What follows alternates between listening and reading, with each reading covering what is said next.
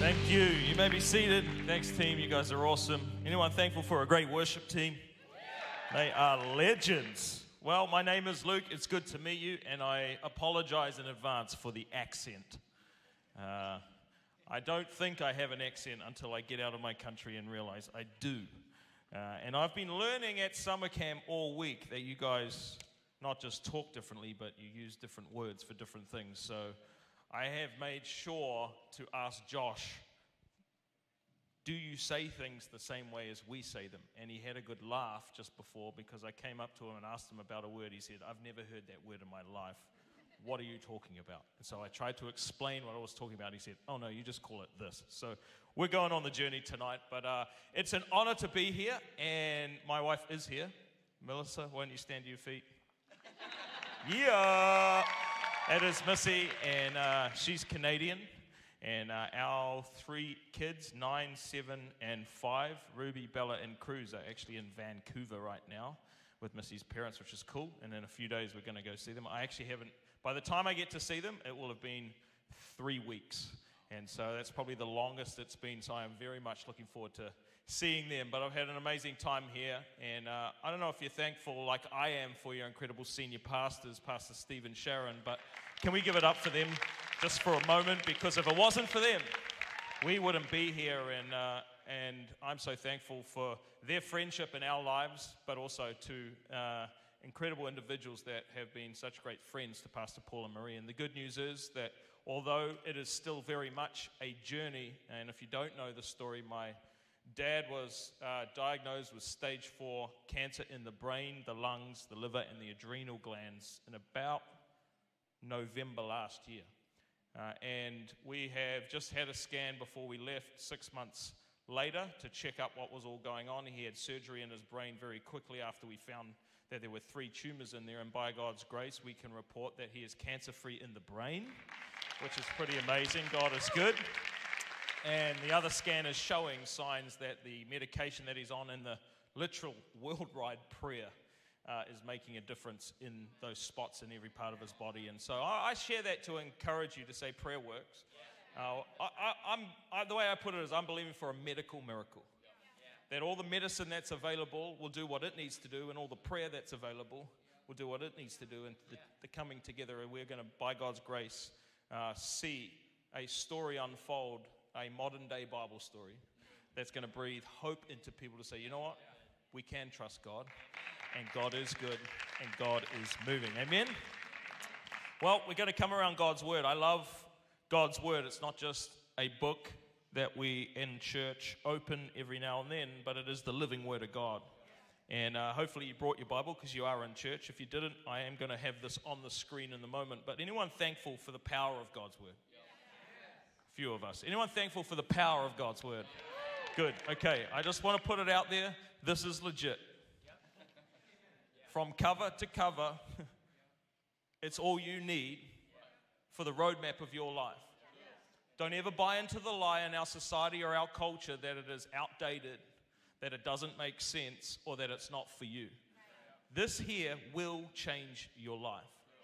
And we're going to read a passage of scripture in the book of Matthew, chapter 16, and we're going to read from verses 13 to 19. And this passage is an interaction that takes place with Jesus and one of his disciples, the disciple known as Peter.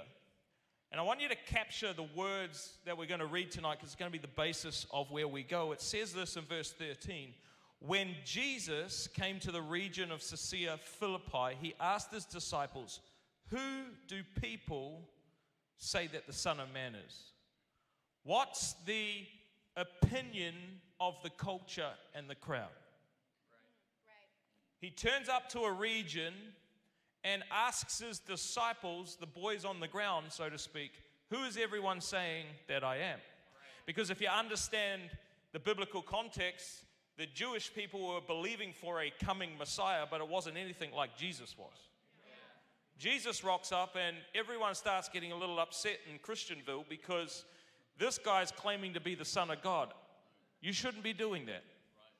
This guy grew up as the carpenter's son. Who does he think he is to start doing miracles on days off? He wasn't everyone's cup of tea, and he still isn't to this day, as we know. But he turns up to the region and he asks them, who does everyone else, or what does culture say about me? Well, verse 14 says, they replied, some of the people around here are saying that you're John the Baptist. Some of them are saying that you're Elijah. And there's others that are saying you're Jeremiah or one of the other prophets. Then he asked them, but who do you say I am? And good old Simon Peter, you can trust him. He's got his foot and mouth disease. He always speaks up ahead of time. You know those friends? Yeah, that's Pete. Simon Peter answered, hey, you are the Messiah, the Son of the living God. You got to understand that was countercultural.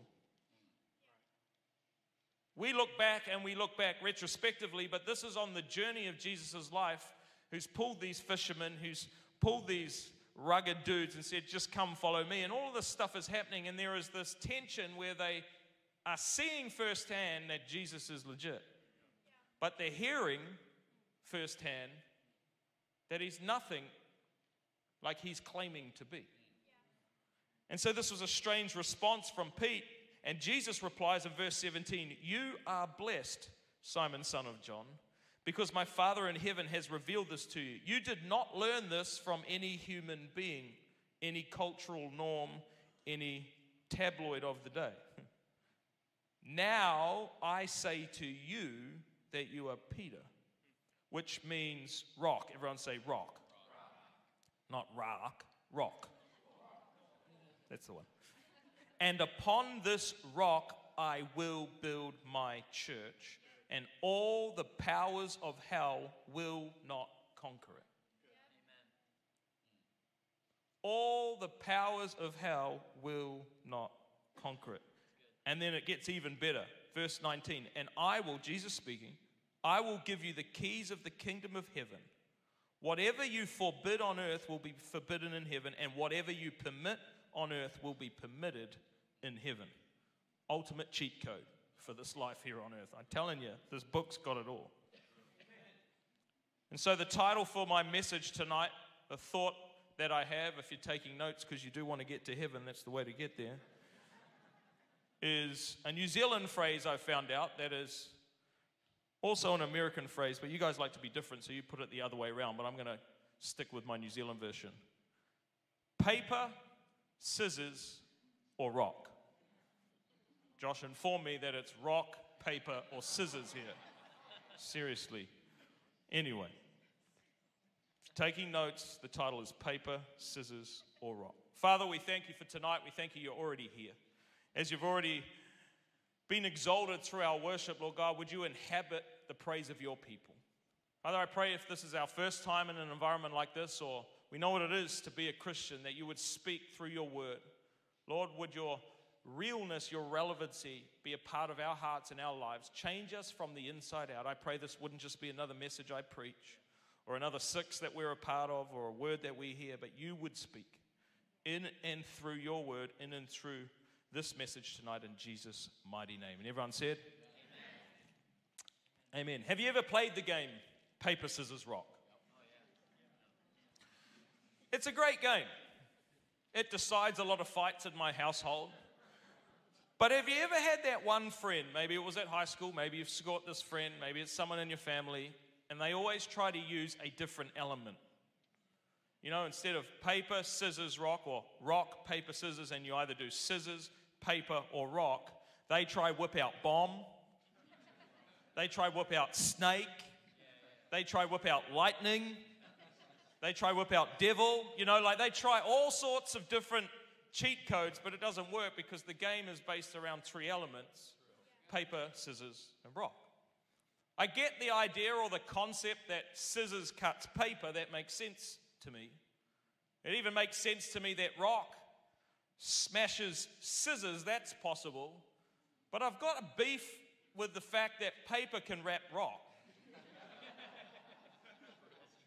Because first of all, for that to actually happen, we need tape.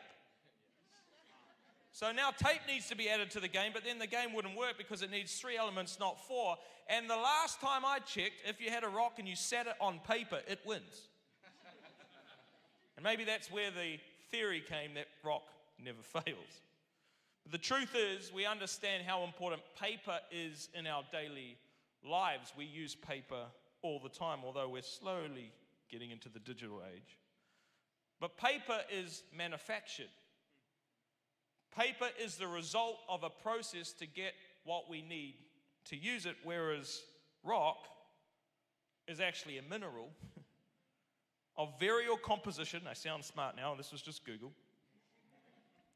That is actually a part of nature.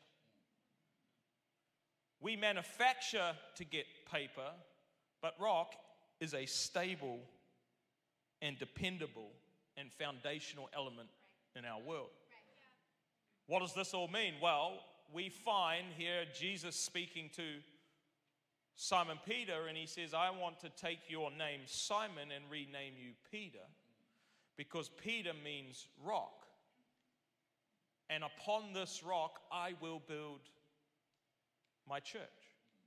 Jesus is very intentional with the words he uses in Scripture. It's not by chance that he chose rock over scissors or paper. Rock is a foundation that you and I can be assured of. And it's really intriguing to me that we find here in Matthew, the guy he renames from Simon to Peter, from loser to rock, is the same guy. Fast forward a few chapters, you're going to find is the same guy that denies the same Jesus 3 times. Now, we understand Jesus is fully human and fully God, and if he's God, he knows the beginning from the end, and he knows the end from the beginning. Chances are, very good chance, Jesus already knew what Pete was going to be up to in a few chapters' time. But he made an intentional decision before Pete could even fail, not just once, not just twice, but 3 times. He said, I choose you to build my kingdom upon. And I wonder how many of us disqualify ourselves when we get it wrong, when we make mistakes, when we fail ourselves, we fail other people, we fail Jesus, and we count ourselves out from the ability for God to work in us.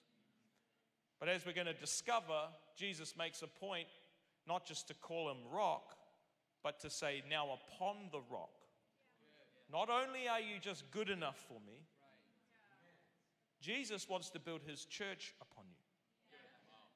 You may be sitting there saying, well, my name's not Pete. The good news is we discover in God's word that long before you or I could ever choose him, he chose us. He's good with you. And I'm all for these Sunday experiences. I love corporate worship. I love the presence of God. I'm all about that. But this is not just where our faith resides. See, Jesus doesn't want us just to come to church. He says here he wants you and I to be the church. So the question for me is, are we all in a society that we're now in, basing the idea of church around the ecclesia, the coming together, or are we actually being the church? We're going to look at this in a moment, but I've discovered that we've got great role models in the Bible that failed Jesus when he was right there with them, to give you and I courage to say, you know what? I'm good. But if we're really honest, I can speak from my own experience. I'm 36 years old. I've been in church my whole life, but I know myself better than anyone else knows me. And if I'm not careful, because I know who I am and I know all of my shortcomings, I can try to talk myself out of being good enough to be the church. Truth be told, I just want to go to church because it feels good and it doesn't put weight of responsibility on me. But there's a dying, hurting, lost world looking for Bible-believing, Jesus-following Christians to say, I don't have it all together, but I know a guy who does. And unfortunately, Christians get a bad rap because there's so much hypocrisy. You got to do better. Well, you can talk. Whereas I've found it's very freeing to realize God chose us and said, and upon my choice, I will build what's going to come here. And so we cannot just get enamored with the six or the Sunday or the experience at the cost or the expense of losing out on a personal living relationship with Jesus. See, our salvation is not a one-hit wonder where you came to the front or you lifted your hand and that's done for. Yes, I believe the moment you say yes to Jesus is the moment you are saved. But I've discovered it's a daily decision to follow. See, I've got 3 young kids, and if they do a good job one day and follow me, well, the next day is a different story. They've got to make a decision again every single day. And the beauty about God, as the Bible says, His mercy is renewed every single day. If our faith is just built around Sunday expression and what we get from it, then I would have to challenge the fact that we are just consumers of Christianity. Whereas Jesus challenges the disciples like He's challenging you and I in this moment to say, who's ready to stand? Who's ready to follow? Who's ready to make a difference? Who's ready to be the church in the 21st century Christianity? Because that is going to be the answer to the need in our world. We are the church. We don't just go to church. And this is why here at Wave, it would be very similar to how it is back home at Life. This is why we are all about groups. Seriously, if your only experience or expression of community is coming on a Sunday, you're missing out on so much. Sundays are great, but when you do life with people, 2 things happen. Number 1, you realize you're not the only one with issues. Everyone's got them. But number 2, you realize that not only do you need people, people need you. And the moment any human understands they are able to make a difference is the moment you rise and get going. But not only do we find community in groups, I do believe the challenge for us when it comes to being the church is that we need to participate through serving. And then we get the permission to receive by attending. But sometimes we get it the other way around. Well, if God's good enough for me, then I'll think about whether I give Him my finances, my time, my worship. But God's calling us to be the church, not just go to church. And so I've got 3 simple thoughts tonight, as I often do, because I'm not a scholar by any means, that I've discovered when I read this passage, and I've read this passage many times, where it takes 3 simple things for you and I to be the church, to live the way Pete had to decide to live. And the good news is, Pete didn't arrive when he became Peter from being Simon, because he failed Jesus in the future. So this is not a cheat code to make sure that you feel like you'll never fail. Failure's part of the equation. But I've found that as we read here, the first thing Peter did that created the room for him to be the rock where Jesus built His church upon was, number 1, he had a confession of faith. Jesus poses this question as we read, who do you say I am? If I asked you tonight, who is Jesus to you? Who is Jesus? If someone rolled up at university, at where you work, where you play sport, and said, can you tell me who Jesus is? What would your answer be? Because it was the confession, you are the Messiah, the Son of the living God, a personal revelation, as Jesus puts it, that gave access for His name to change. You didn't get this from humans, Jesus said. You got this from God. Have you got a revelation for yourself? The question from Jesus tonight is, who do you say I am? Maybe you say he's a Jewish man that was a carpenter. Maybe he is your Savior. Maybe he's your healer. He's your Redeemer. He's your Lord of all. But you see, the world will try and challenge our confession. But I have learned many times in my life that I actually have to choose to confess out of a place of faith rather than my current reality. See, it's not just enough to confess, oh, you're Jesus. People say that you are Elijah, you're John the Baptist. We can easily take secondhand knowledge and claim it as personal revelation. But sometimes we've got to get past the doubt and the fear and have a confession of faith. See, it was not normal for Pete to say what he said. It wasn't a known thing. And this is why Jesus said, you've got it, because you've been able to confess by faith what you got from God. What is faith? Well, the way I'd put it is it's a belief that's not based on proof, but truth. So we want the proof, but God says if you want a life that's built in a way that the world can't build, but only God can, you're going to actually have times where confession of faith is going to be needed. That is why it's hard to say, I'm a follower of Jesus, when you're in environments that aren't Christian. Because it's countercultural, let's be honest for a moment. Ever stepped out, put your neck on the line, and you get a whole lot of hate? What is that? Well, that's light penetrating darkness. If you've ever been in a dark room and someone flicks the lights on when you're not ready, what do? Turn it off! It hurts. It's annoying. I can't see now because all I see is that yellow dot.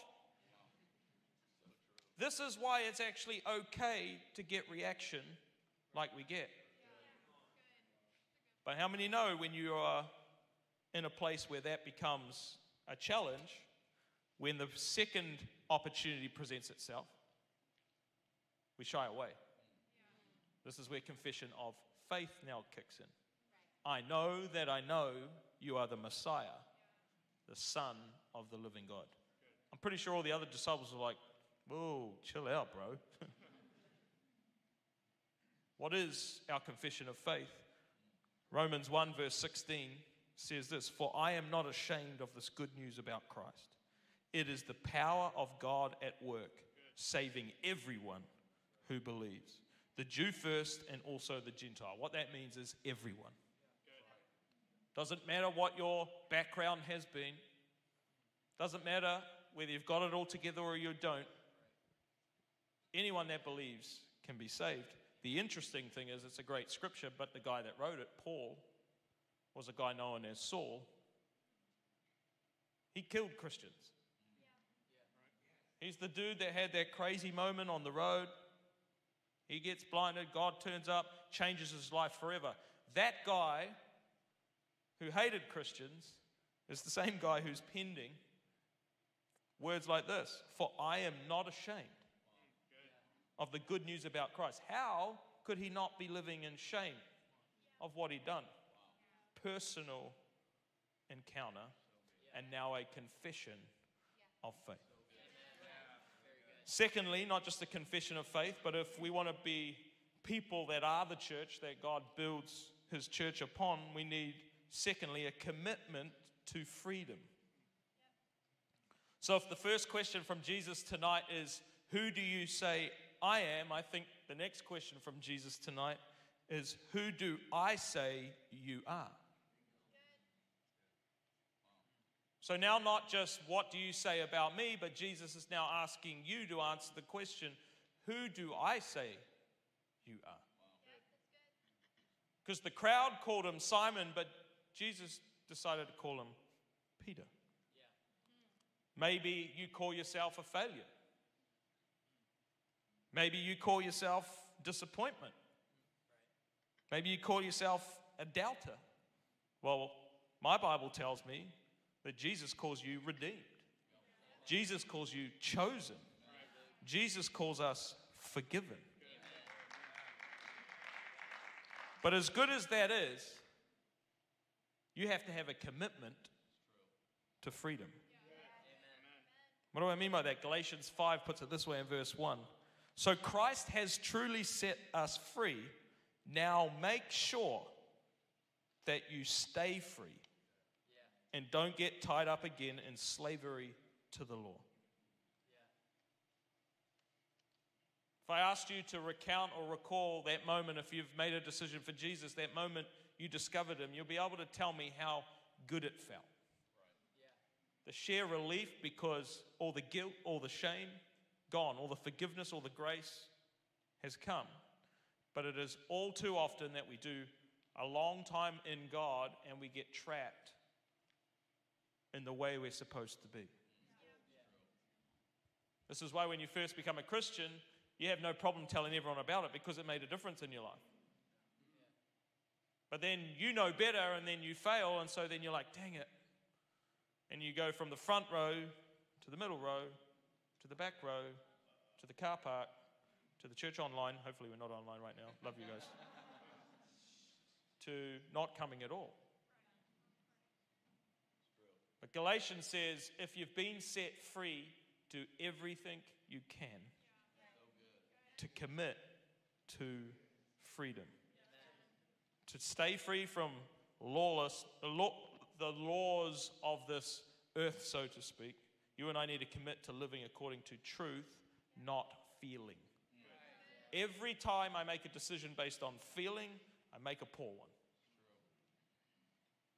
But every time I assess the situation, I say, what is truth in this moment? I'm making a better decision. Culture of the day is, you are what you feel. Do what you like. Don't worry about what it means for anyone else. Just worry about you. And then that's where we start to get the labels that we live under. But Jesus is asking, who do I say you are? You're not Simon, you are Pete. God's chosen you. He doesn't look for qualified people. He qualifies every single one of us. But you've got to have a commitment to saying, you know what? Despite my sin, despite my shortcomings, despite all of the realities. And the Bible says there's consequences for bad decisions and consequences for good ones. But grace doesn't make sense. But grace is freely given, the Bible says. You and I not just need a confession of faith, but a commitment to freedom. Is this making sense? Keeping up with my accent? And then thirdly and finally, not just confession of faith, commitment to freedom, but courage in failure. So we need to have faith to declare. We need to have permission to live in freedom and commit to it. But now we need courage in failure.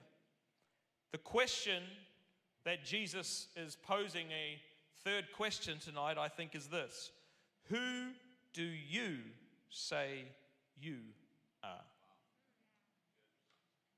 So if the first question is, who do you say I am? And the second one is, who do I say you are? The third one we've got to ask is, who do we say we are? Because I've discovered, naturally, we think failure is the end. But in God, failure is the beginning. Because the moment you and I get to a place where we surrender, is the moment Jesus can begin his work. True it was for Jesus where he was in the garden and he said, man, if there's any other way, God, hook a brother up. But not my will be done, but yours. To the disciples, and definitely to the crowd, that moment looked like failure. We read it, they're even prodding him in the side. They're giving it to him, saying, so much for the Messiah. King of the Jews, he says. Look at him now.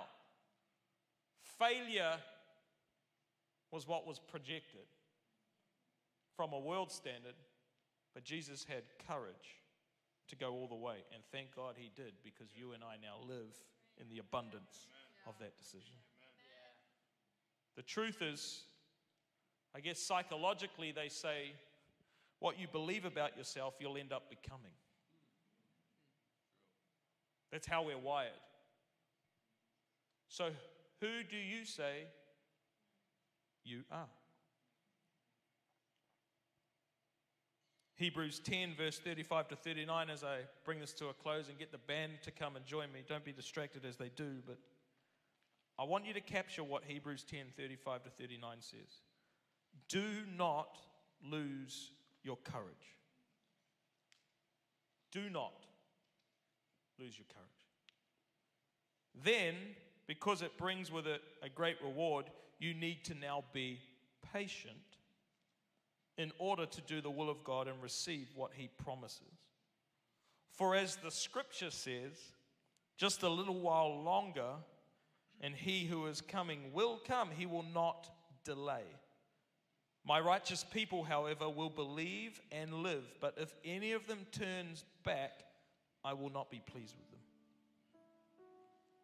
Then verse 39 says this: we are not people who turn back and are lost. Instead, we have faith and are saved. We are not people that turn back and are lost, but when challenge comes, when disappointment comes, when doubt presents itself at the table, we make a decision to confess, to commit, and to have courage, because we have faith and are saved. It was a great song back in the day. I think it was from Chumbawamba. I get knocked down, but I get up again. Too many Christians get knocked down and never get back up again. Too many of us are too hard on ourselves because we don't have the right understanding of how good God's grace is.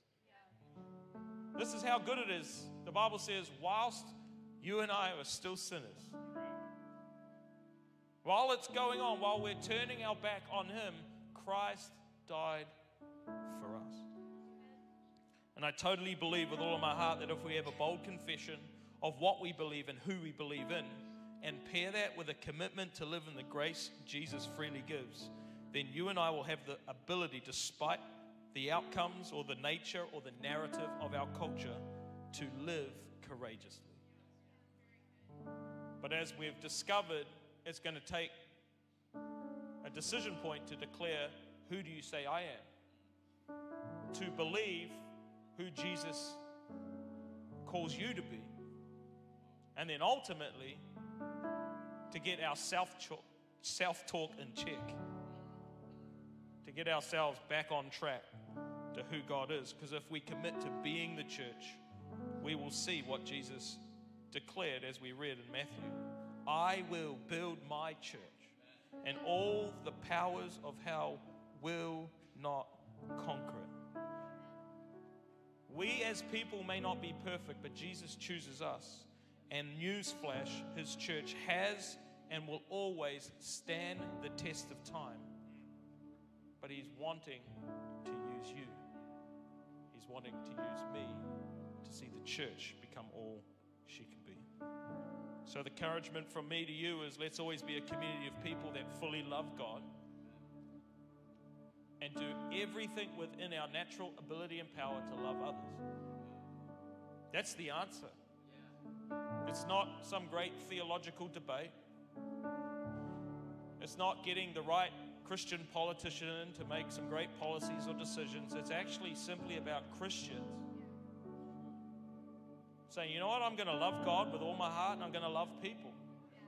I'm going to confess. I'm going to really confess out of a place of faith that God's got this.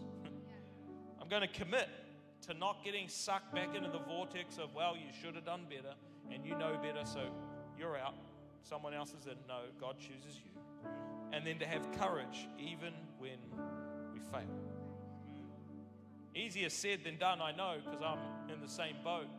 But I do believe with all of my heart that every single person in Virginia Beach that loved Jesus were to activate as Pete had to activate. Honestly, the city would be saved. The church is the hope of the world. The church is the answer, and the church is not a building, it's you and it's me.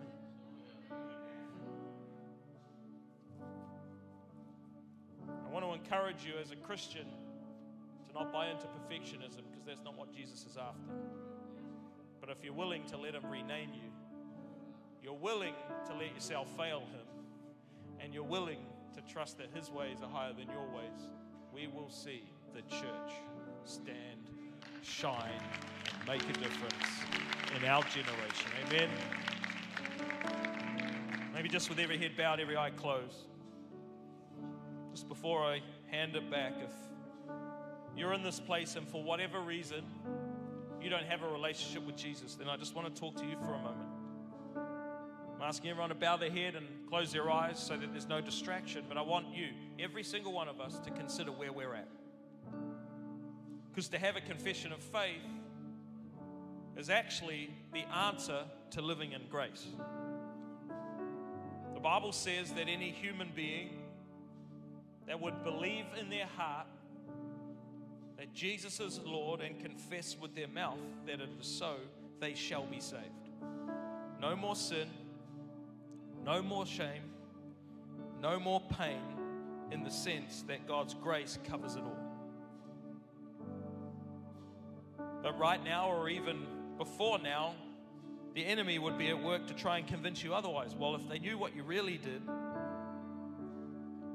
if they knew what happened this week, well, then maybe it would be different. Well, that's a total lie. God's chosen you. Tonight, would you choose Him? Right across this place with heads bowed and eyes closed, you say, Luke, that's me. I want to say yes to a relationship with Jesus. In a moment, I'm going to give you the words to pray. I'm going to ask all of us to pray them, but maybe you've never had the opportunity to say yes to Jesus. If that's you tonight, you're saying, you know what? I've never had that opportunity, but I've heard that God loves me and God cares for me and I want a relationship with Him. Well, I want to encourage you to make this decision. It's the best decision you will ever make. A decision you'll never regret. Or maybe tonight, if you're honest, maybe no one knows what's going on in your world. But you're away from God. You once had a relationship, but sin has entered the camp, or decisions you've made or someone's made against you has caused you to live out of relationship with Jesus. Come home. And I'm going to believe with you that God's going to enter your heart and life, and it's all going to change. Whether you're here in the room or online, say, that's me, Luke. I'm saying yes to a relationship with Jesus. 2 hands already online. I'm going to ask you just to lift your hand long enough and high enough for me to see it. Once I see it, I'll acknowledge it. You can put it down. Just so I know who I'm praying for. Anyone else want to join these legends online? Say, that's me. Just give me a wave. And then we're going to pray the greatest prayer. Awesome decision, champion. Decision I believe you'll never regret. Anyone else just say, yeah, that's me. Just give me a wave. I want to say yes for the first time, or I want to reconnect my life to Christ. Awesome. See you. I don't want to talk you into it. Someone will talk you out of it. But this is a couple more seconds for anyone to say, don't miss me. Just give me a wave. Awesome, honey. Great decision. We're all going to pray this prayer together, and I'm going to ask every single one of us to pray it like we mean it. We're going to believe for God to do what only He can do. Why don't we say these words? Say, God, tonight, I give you my life. I'm sorry for my sin and trying to do my own thing. Tonight, I choose you as my Lord and my Savior. Thank you for loving me, forgiving me, and giving me a fresh start. I declare I'm a follower of Christ. In Jesus' name, amen. Come on, can we celebrate every single person that made that decision? So good. And just one final thing, I'd love to pray for anyone that would say, you know what, that was a message for me, Luke. I doubt myself, or I doubt that God could use me, or I'm saved and I'm a Christian, but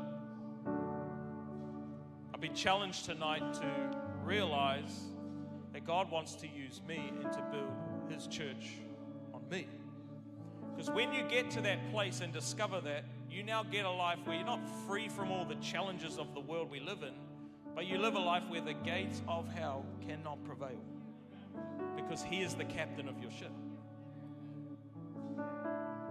And so I'm going to ask the team, I'm going to give it back to Devontae, but I'm going to ask the team to sing a song of worship. If you're saying, that's me, like it's me tonight, I'm always saying, God, I need to come back to what matters.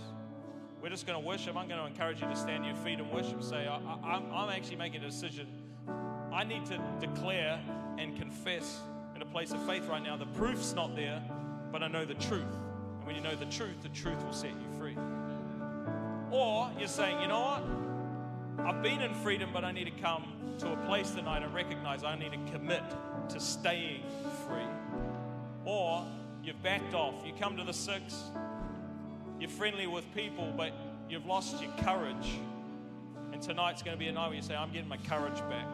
Because the same God who said to Simon, you are now Peter, is the same God who chooses you to build His church. So as we worship, if that's for you, I'm going to encourage you to stand to your feet. We're going to just believe for God to do what only He can do. So that's it. If you want to stand, you stand. We're going to believe as we worship God, He's going to move.